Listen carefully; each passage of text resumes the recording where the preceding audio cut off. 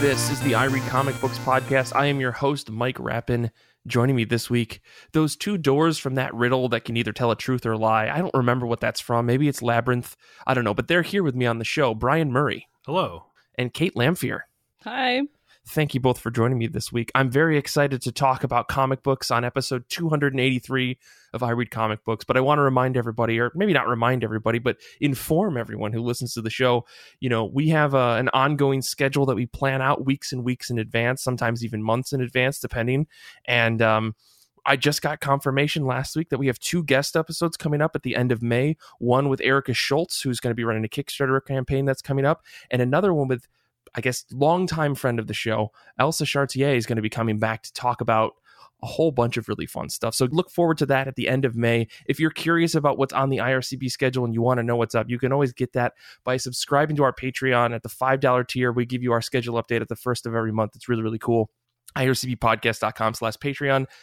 Anyways, done enough with the plug-in. I just want to tell you guys about some cool stuff, but let's get into things. Let's actually talk about comic books.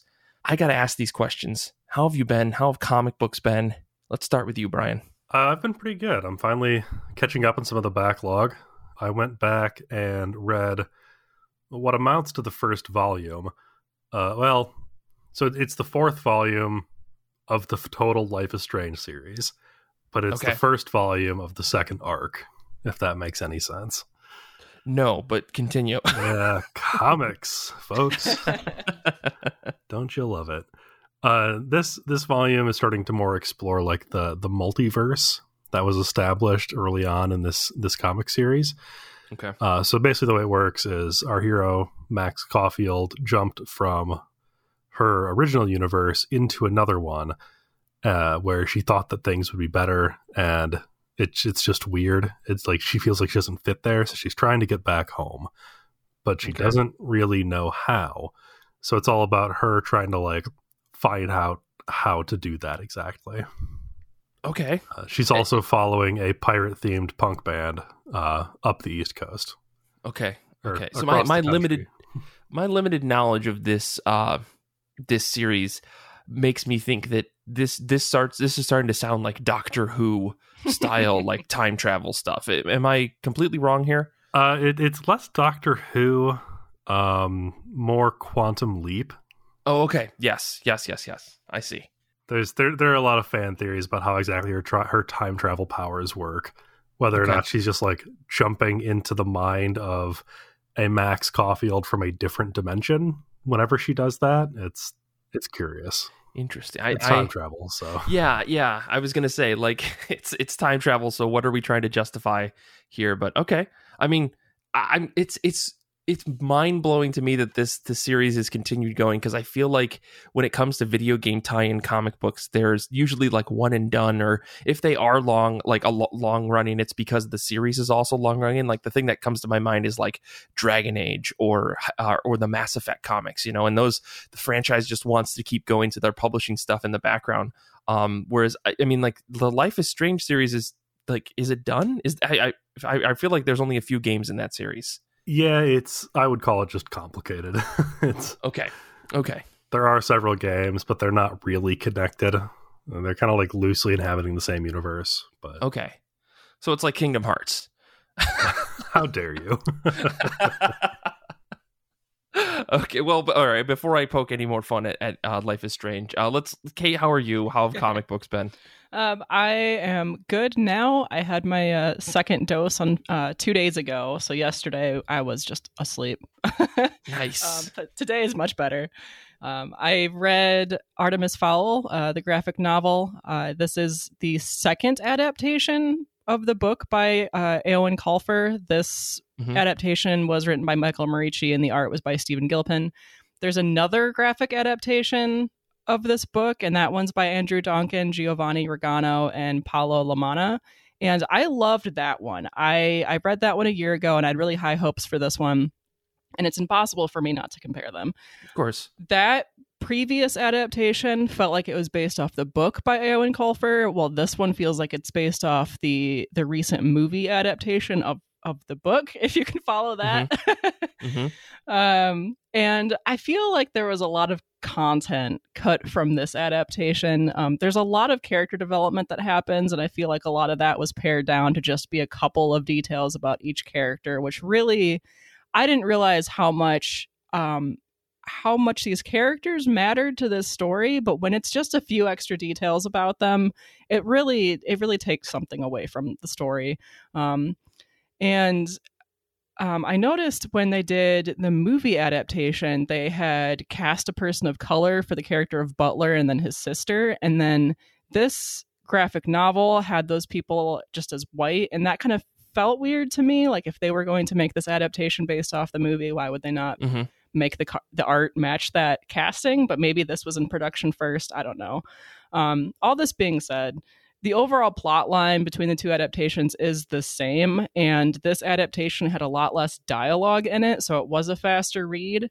And it's entirely possible that if I hadn't read the Donkin adaptation before this one and I didn't have the comparison, I might have loved this one, because I really do just like adaptations from novels. So you're the audience that these comic books are created for, is exactly what I'm hearing. Okay. So, all I want to know about this adaptation, though, is, was there a guy who eats dirt and then immediately poops it out, and was that a prevalent part of the story? It is, just like the okay. Yes, he was in this adaptation, because he's the one that like tunnels into a time field that nobody else can get into, because he can come up from below. So he had to be in the story, because that's how they get into this thing. But well, I mean, I guess I mostly just wanted to make sure that he was a focal point, and that they spent a lot of time talking about how he could eat dirt and poop it out immediately. Yes. Because for some reason that was such a major point in the book. Yes. That to the point where I wanted to stop reading it right away.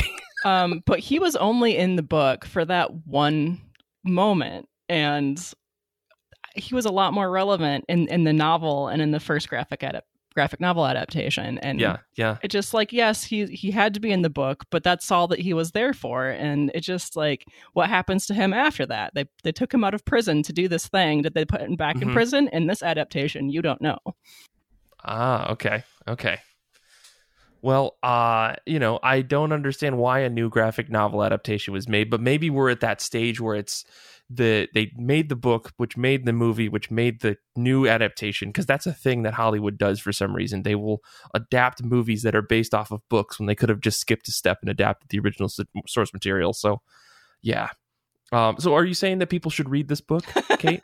I'm just curious. Like I said, it was a much quicker read than the first adaptation. So if you're interested in reading a version of Artemis Fowl that does not take forever like the novel and the first adaptation did, then yes, go ahead and check this one out. And then maybe if you liked it, check out the other ones.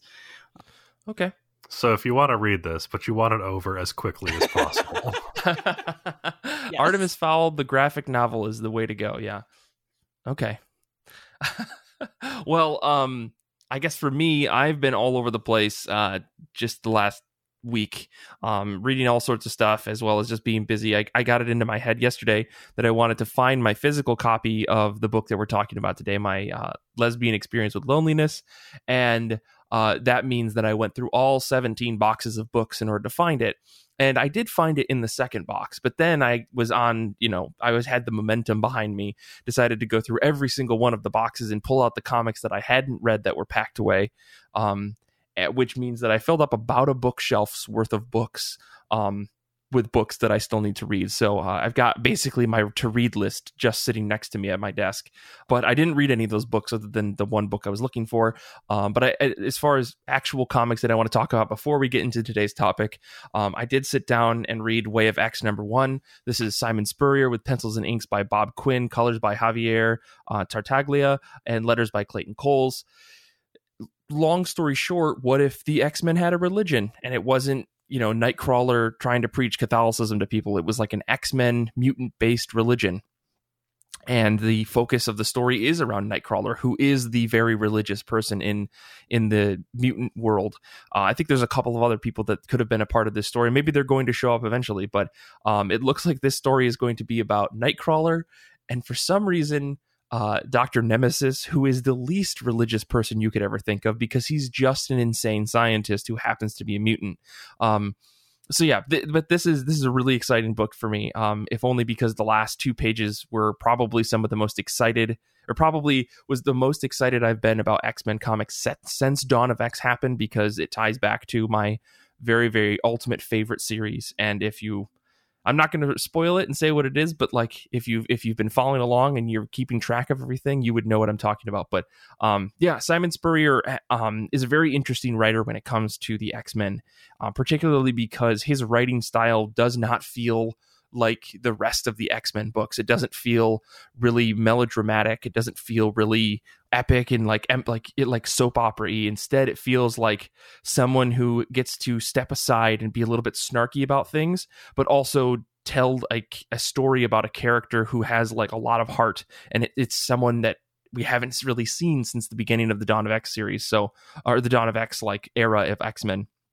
So I'm really curious to see where Spurrier takes this book, given what Nightcrawler's whole focus is, which is maybe he's going to make an X-Men like a mutant religion, but that involves meeting some characters who are less than, I don't know, easy to work with when it comes to distinguishing like what the meaning of life is and stuff. So I'm very, very excited to see how this book goes. The thing that I really liked that they touched on was the idea that in the mutant world right now, death means nothing, because if you die, you can just be resurrected, but you're resurrected based off of the last quote unquote backup of your personality. So imagine you die today and then you get resurrected from a week ago. How much of your life has changed in a week?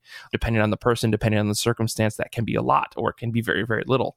So, getting into those kind of like philosophical questions of like, what is life? Who is a person? Are you actually the same person you are when you're resurrected? Is really interesting. And the fact that they're trying to tackle it in an X-Men book with the coolest tie-in ever, for me at least, is very, very exciting. So highly recommend that book for me and just me.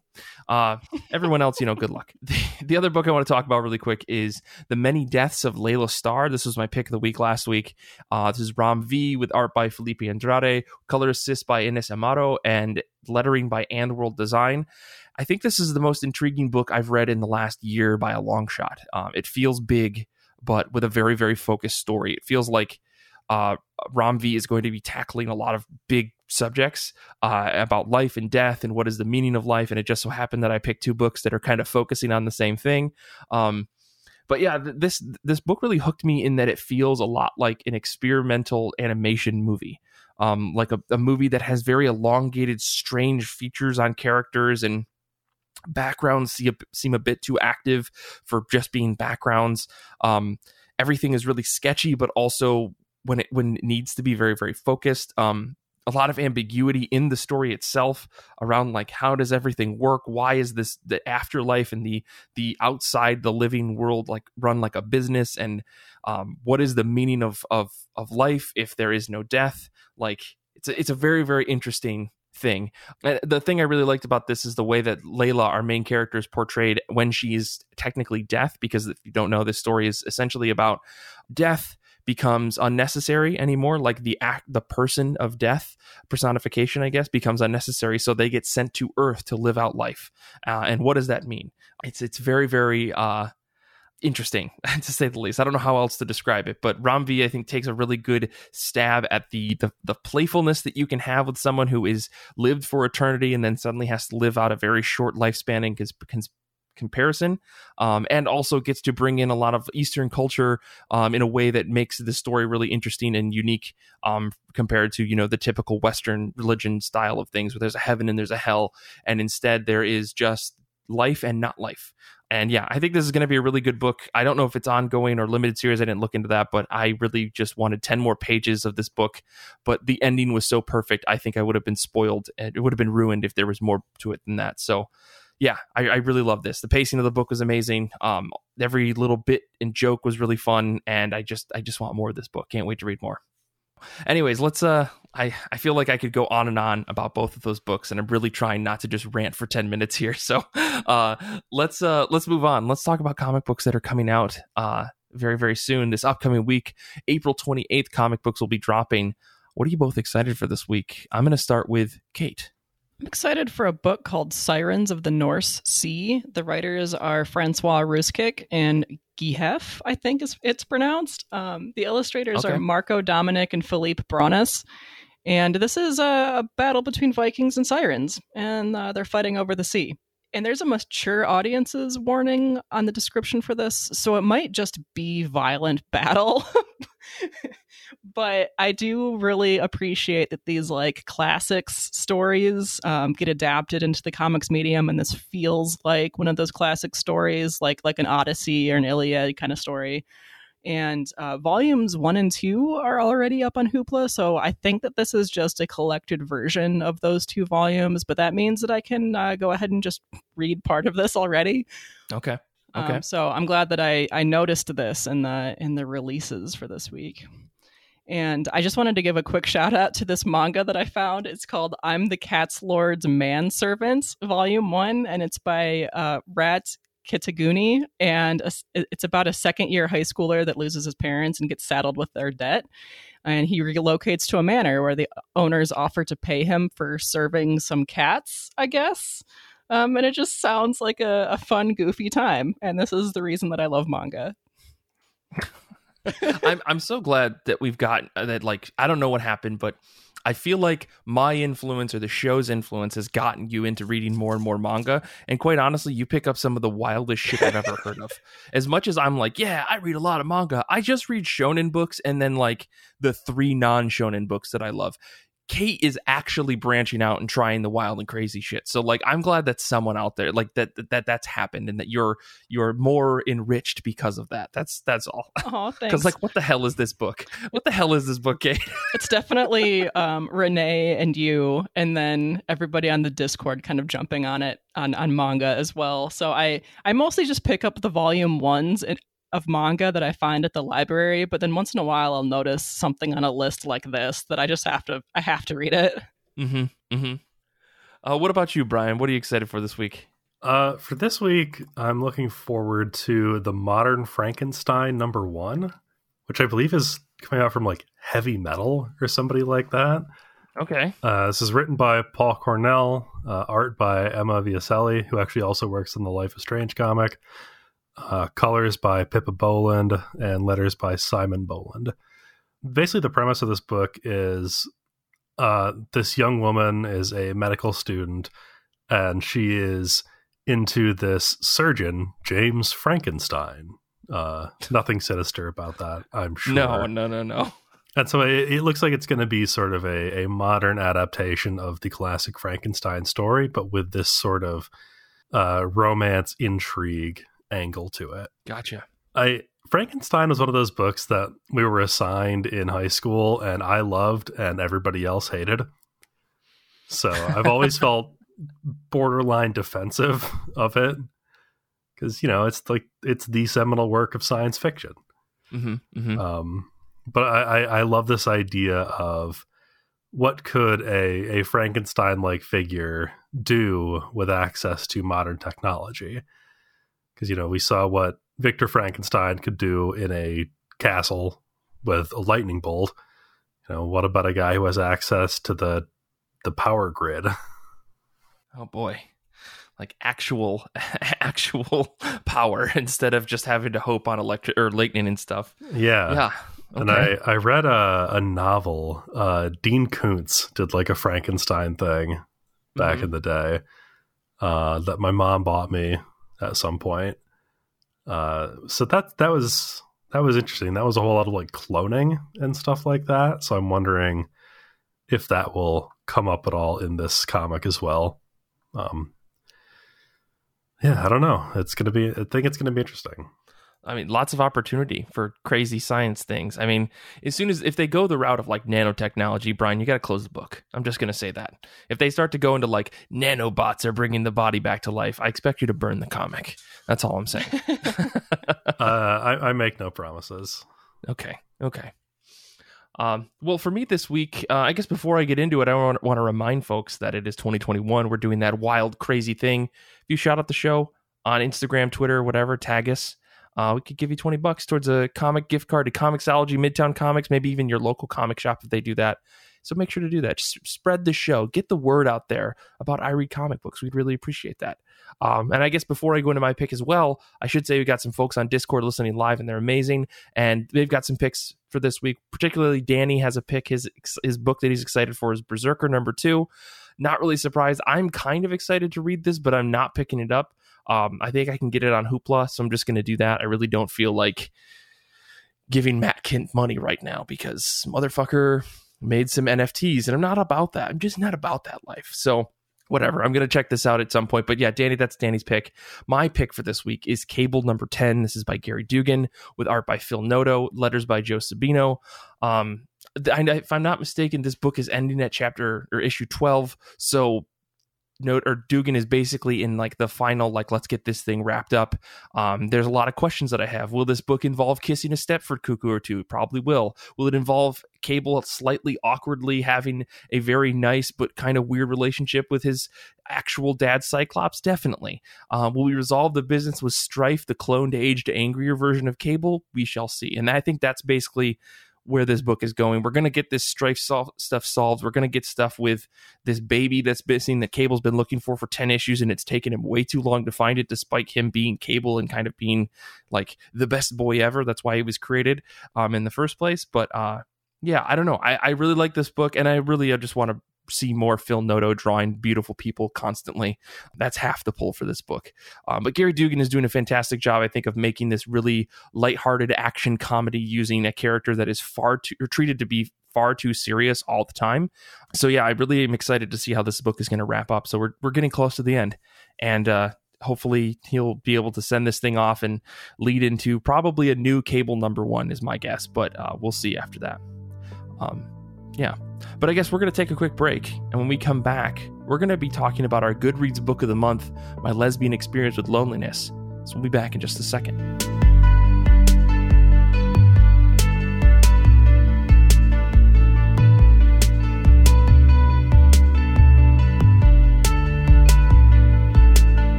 This week on I Read Comic Books, we are talking about our Goodreads book of the month for April. The theme for that month, for this past month, I guess, was memoir. So the book must be a memoir. That was pretty much the description we gave everyone. We had some pretty solid nominations, but despite all of the votes and everything, we came down to a book that I think I've nominated 3 times for various months, and that is My Lesbian Experience with Loneliness by Nagata Kabi. You may also see this author listed as Kabi Nagata, which I think in the break we discussed and said that's the westernized way of saying this author's name. So we're going to probably try to refer to her as Nagata, but it may be all over the place. Just giving you folks a heads up. One other thing I do want to say is that our Goodreads group is actually at 787 members. So I'm curious to know if we can hit 1,000 members before episode 300. That's all I'm saying. If you're not a Goodreads member, you should get over there, join it, be a part of the book club, join the Goodreads reading challenge. It's a pretty solid place to be on the internet as far as I'm concerned. But yeah, 1,000 members to our Goodreads before August, September, whenever we're going to do episode 300. I think it's possible, and I think that you can help. So go there, ircbpodcast.com/Goodreads. Enough with the plugging again. Every segment of this show is going to have a plug of some kind. I'm apologizing for that now. But Brian, Kate, let's talk about this book. Let's talk about My Lesbian Experience with Loneliness. I don't know why I keep flipping with that name. What did you guys think of this book? Kate, Brian, whoever wants to start. You guys have read this. This is the first time for you guys reading this, right? I'd read it once before. Oh, okay. Or at least I'm fairly certain that I've read it once before, because I don't remember where I would have gotten it from, but it was definitely all familiar. Okay. Well, what were your thoughts on your maybe second time reading through? I mean, I found it all very relatable. Like, despite the title being My Lesbian Experience with Loneliness, there's a lot more about sort of a general anxiety and depression and social ostracization that the author talks about. So I think that while it seems like it's going to be sort of laser focused and not really relatable to people who are not lonely lesbians, I think that it definitely appeals to a much wider audience. Yeah. I definitely agree with that. I think the original title, I can't remember exactly what it translated from. I think it was like, I was so desperate that I called a lesbian escort service or something like that. And then the translated version for, the Western market is My Lesbian Experience with Loneliness, which I think is a solid title. But like the focus of the book really seems to be, that Nagata just struggling with depression and anxiety and coping with the ups and downs of just her depression in general, which she, attributes to a ton of different things that I found to be super fascinating, super interesting, and like insightful to read, to like understand the mind of someone who is going through these depressive swings, where they're extremely productive and they're, doing things and they feel really good about themselves. And then one thing kind of sets them off, or a series of things kind of sets them off, and they start to trip and fall down this valley of depression that then, they feel like is insurmountable, they can never get past, and one thing kind of leads to another, and they maybe can push themselves and get out of that, whether that's like an imbalance just in their head, or if it's something that is like an actual conscious thing. It seems to be a mix of both for her. And I without her going into the details about it, this is me kind of just implying or inferring some stuff that maybe I don't know the direct answers to, but nonetheless, like that's the kind of way that I took it. I thought it's really, really interesting to see someone be so raw and open about their life in this way. And hopefully, like for some readers like me, like give that insight to that type of feeling when, others may not understand why people fall into these depressive states and how they are trying to cope with it, even though it seems impossible to them. So, yeah. Anyway, I read this book a couple of times, so I have a lot of like already pre-analyzed thoughts about it. So, Kate, I'm curious to hear what your take is on it. Yeah, I feel like I only related to small pieces of this book, like the realization that you have to do things for yourself instead of other people. Like in this case, it was, I think her mother was a big focus for her. And so I enjoyed it. I really liked the art style, and I liked that. I mean, I tend to like memoirs in general. People putting themselves out there is something that I really admire. But I didn't relate to most of this book, but yeah. Gotcha. Honestly, I'm happy for you. I related to way too much of this book. Yeah. I did want to talk quite a bit about the art, though. I mean, I think that I know that Nagata is a manga artist. That I think that she mentions that she was trained. She went to school to be a manga artist, or at least that she took some classes. But I think that the manga style really worked for this book. I mean, she talks about how she has trouble communicating with people. And so I imagine that like in real life, she wouldn't be very expressive. That's just kind of my assumption. But with the manga style, everything is kind of over the top. Like the expressions are very exaggerated. And I think that worked really well to show the reader what she was feeling.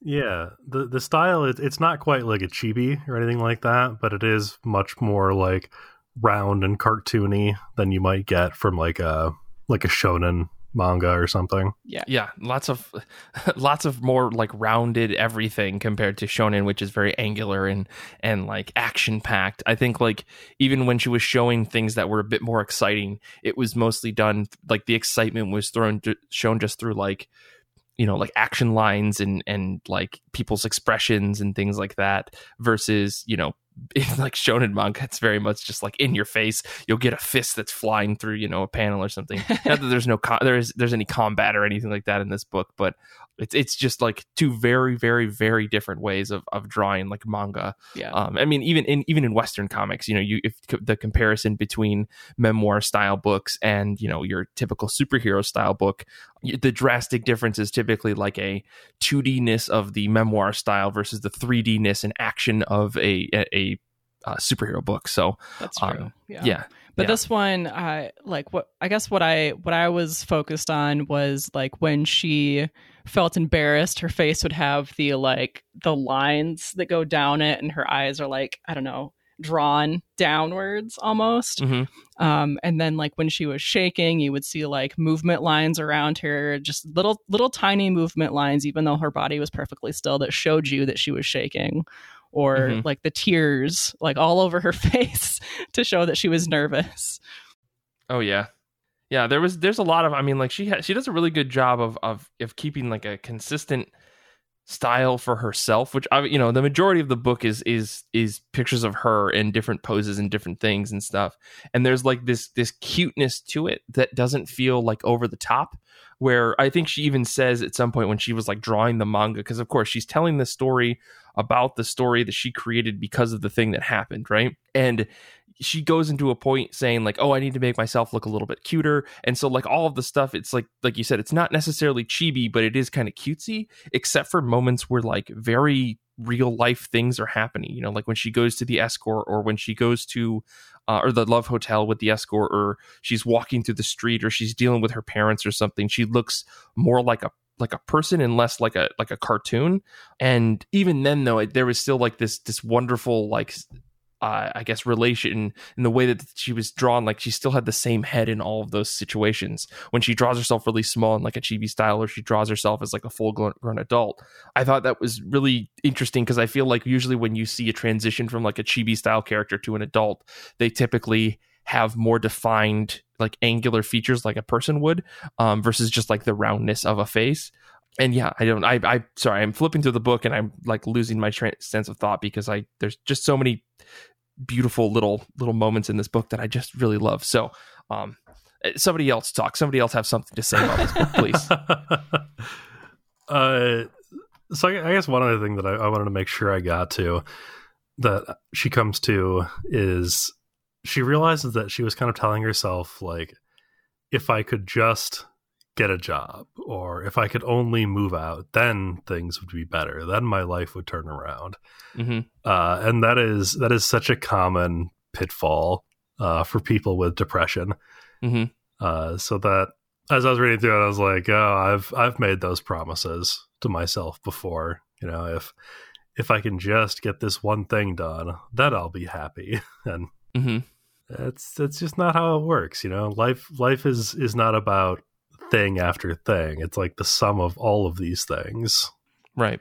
Looking forward to one thing that you think is going to fix everything just kind of makes it feel worse when that doesn't work out. And I think that she goes into that really well in this book. I'm trying to remember the exact circumstances, but I think it was something like after her first experience with the escort service, kind of realizing like, oh no, that didn't fix everything, and sort of spiraling about it for a little bit.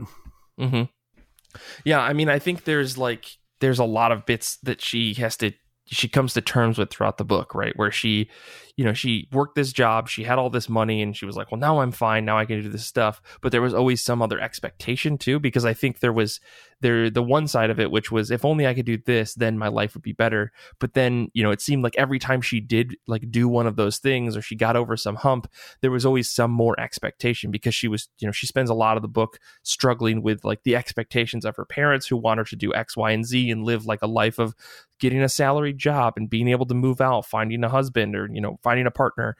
And, she's constantly feeling like, well, if I can't live up to that, then what's the point of anything that I'm doing, And I think that kind of sets her off to immediately just kind of question and hate everything that she's doing, because she doesn't ever see how any of the things that she's doing could amount to one of those expectations being fulfilled from her parents. And, even when she does get close to those things, there's always another thing that needs to be done. And, there isn't some finish line that needs to be crossed for her. Like you said, Brian, like life is a series of things that like it's never ending, but that's not necessarily a bad thing. And I think that in her mind, at least in the beginning of the book, she saw it as like, as soon as I can get these things done, then my life will be fine. But like new problems are always going to spring up, or new things, new expectations are always going to spring up, because we as people are constantly growing and should be constantly growing, I guess. And, it's that creates challenges in itself constantly, over and over and over as we get older. So yeah, it was really interesting to see her paint that and come to the realization through the story that like she had all these problems and she couldn't figure out why, but she knew that these are the things she needed to do. And then by the end of the book, she says, well, if only I had stopped thinking that I needed to do those things, I would have given myself a little bit more breathing room to actually live my life and be happy. you know? Yeah, she depicts the version of her that wants to make her parents happy as a separate entity a couple of times. Mm-hmm. And I thought that was really interesting, of having like, you know, you've got this little version of yourself in your head telling you what to do, and you know, everything has to be about, you know, making your parents happy, or making your boss happy, or making society happy. And if you're only listening to that voice, then you're not listening to the voice that's telling you what will make you happy. Mm-hmm. Yeah, I one of the other things I did want to talk about in that regard is, you know, that all of this kind of spins back to her, you know, focus on, and I don't think she straight up calls it like having depression or being anxious or anything like that. I think she talks about being depressed or talks about having anxiety about things. But there's never any talk about, you know, I think maybe once or twice she talks about going to a therapist, like very early on in the book. And when I don't remember if she talks about taking, you know, any kind of medication for anything that she has, or anything she's dealing with. But I think that there was a moment where she talked about the way that her depression kind of hits her, and how a lot of people see it as her being lazy. Mm-hmm. Like there's one page in particular where she says, you know, most people can't tell the difference between I can't try and I can't do anything and I'm being lazy.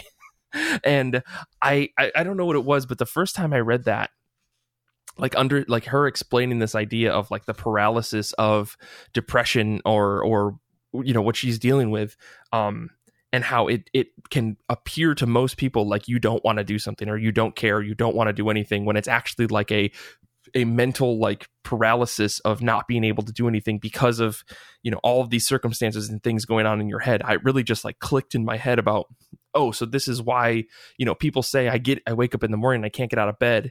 It's not a matter of like you're lazy, because, you know, the go-to horrible response is, well, just get up, just get out of bed. Like, it's so easy, you know? And I think when you're struggling with like severe depression, like it seems like she is in this book, that paralysis is the core factor. It's you're so stuck inside of this, inside of your head with all of these things, that it's like you are physically paralyzed because of it. And for some reason, I never considered that, never thought of that, the way that your mind could really weigh your whole body down like that.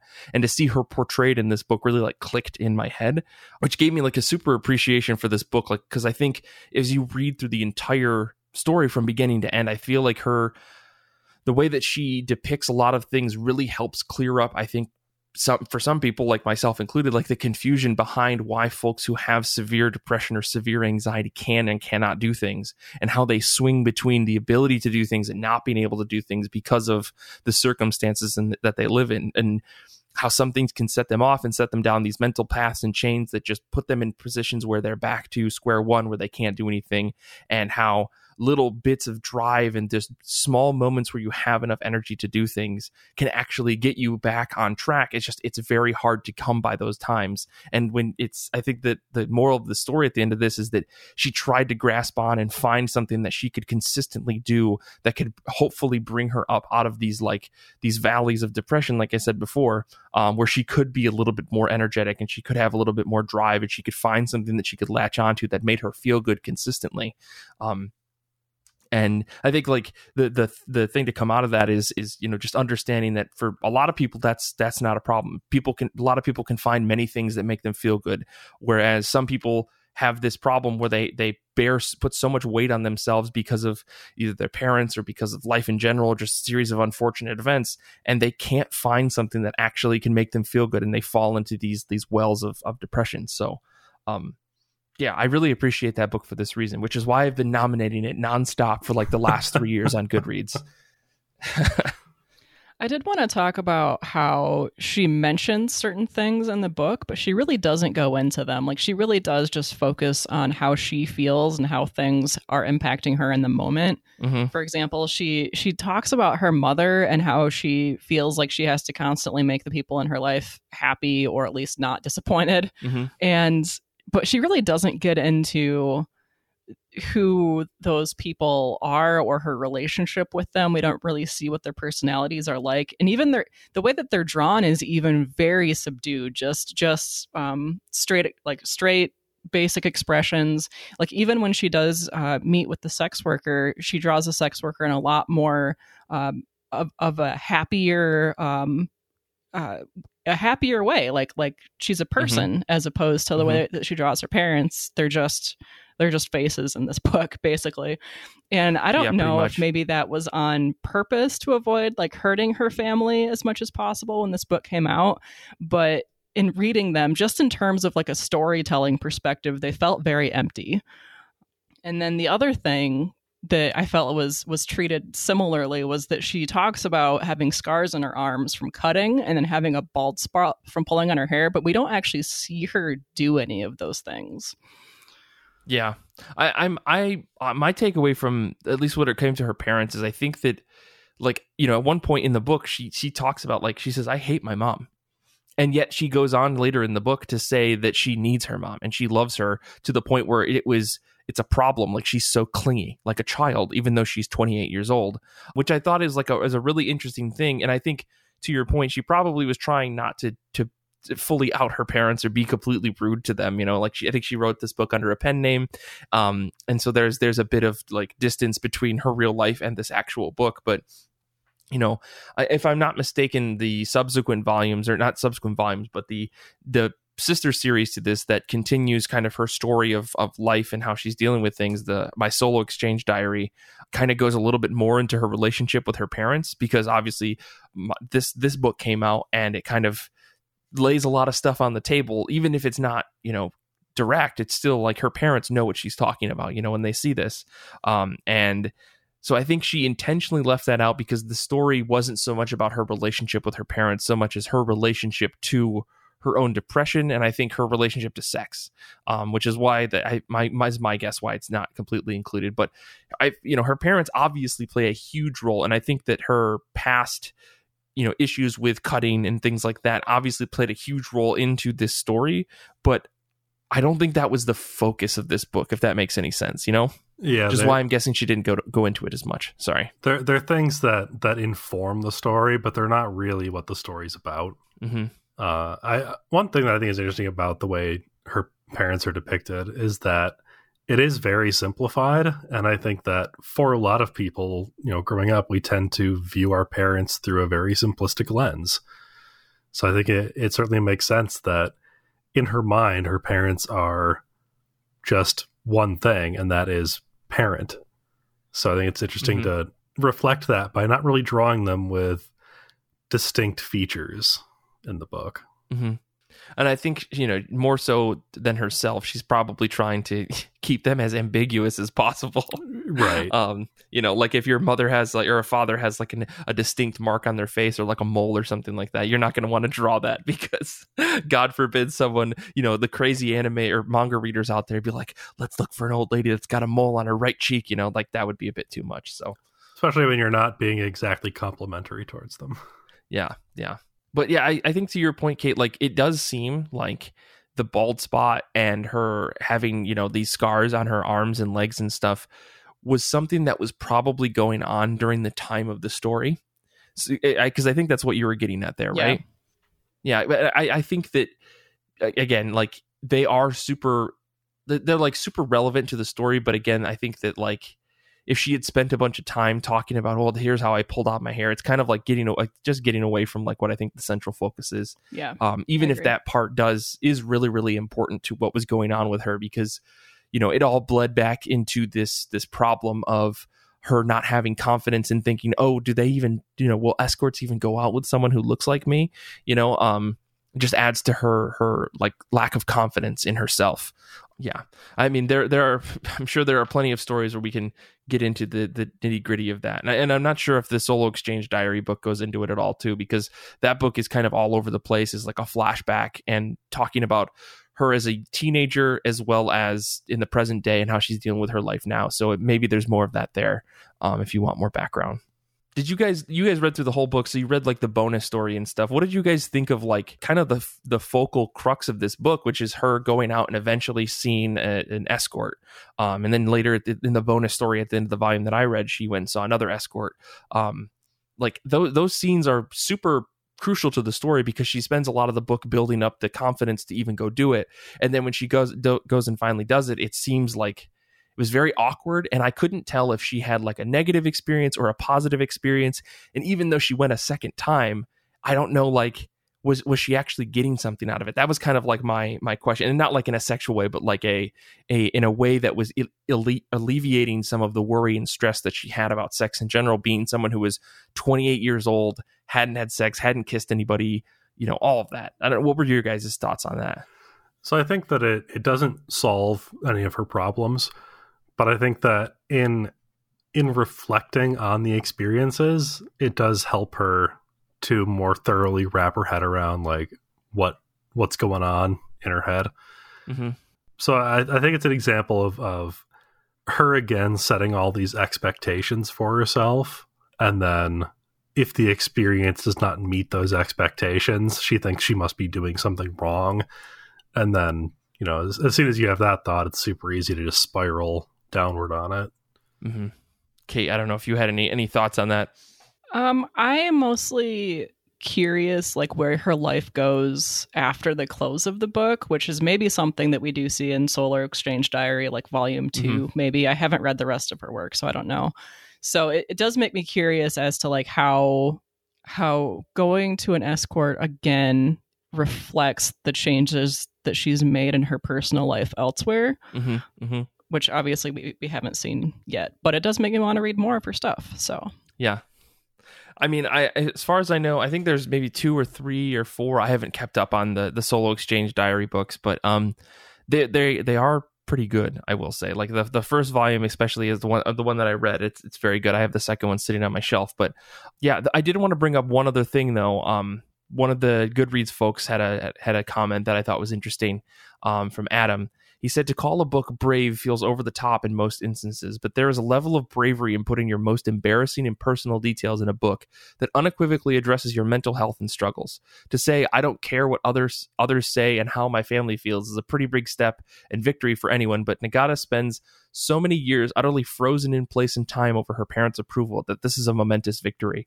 And I totally agree with what Adam says here. I think that just the publishing of this book, like, as the story goes on, she's talking about how she put this comic on the internet and how people reacted really positively to it. And I think that her eventually come to the realization that she wants to tell stories about manga. She wants to, and she can only tell stories about her life, kind of leads this really interesting, like, how much is there for her to tell? And also, like, it kind of begs the question of, like, is she doing things just for the sake of the story, which she even admits in the book, if anything, I can write a story and, a manga story about this. But I feel like, yeah, there's definitely things that she starts to unearth as the story goes on that is like, I don't think I could tell a story about my family like this. Like, I don't think I could admit, like, some of the stuff that she did, like, where she felt almost sexual arousal, talking to her, being close to her mother and stuff like that, which is it's a whole thing, right? I think it's wild to see it, but just to have someone do something like this is incredibly brave, like Adam said. And I hope that, like, it did give her some positive reinforcement. And I think that, seeing that there are subsequent stories beyond this, I think is telling. Yeah, and I think she mentioned something in the book. The line is, I have to write it down before my brain dresses it up as something else, or dresses it up into something else. And so I think that, like, writing down your thoughts, even if you don't publish them anywhere, is still going to help, because it allows you to contextualize these thoughts instead of just sort of letting them fly around your head like bats. You can actually pin them down, and when you come back to them later, they'll still be the same, instead of the way, your thoughts and memories tend to shift over time. Yeah, definitely. I mean, and that was something that I wish that I could take that advice myself. And maybe I should, after my, like, 3rd or 4th read of this book. I should actually, like, think, writing things down will actually help me process things a little bit better. Because I think everybody could take that advice, at least to a certain extent. Oh, the one other thing I did want to touch on is, I think my favorite moment in the whole book is when she's going for the job interviews and she's talking to the people and they're like, well, what do you actually want to do? And she says, well, I just want to draw manga. And she's, she talks about how she felt so bad about wasting people's time. Like, she went to this interview for a job, but then she ended up talking about something else.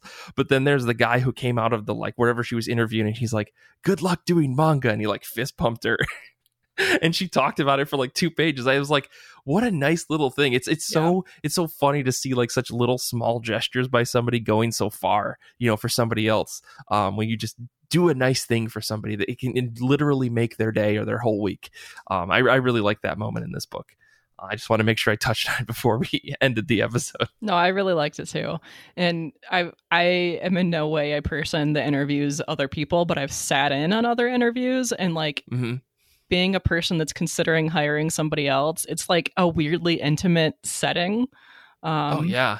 And so like I kind of get it from both points of view, that you think that if you don't get a job, you're just wasting their time. But also like if I think that I'm listening to somebody else describe what they want to do and it's not this or whatever we're interviewing for, then I want them to go do the thing that they want to do. And it's not a waste of my time. Like, it's cool. Right. Well, I don't know. I really like this book. I nominated a bunch, and I'm glad that we were able to read it. So I guess, do you guys have any final thoughts on this book? Anything we haven't touched on that you want to get through before we wrap up here?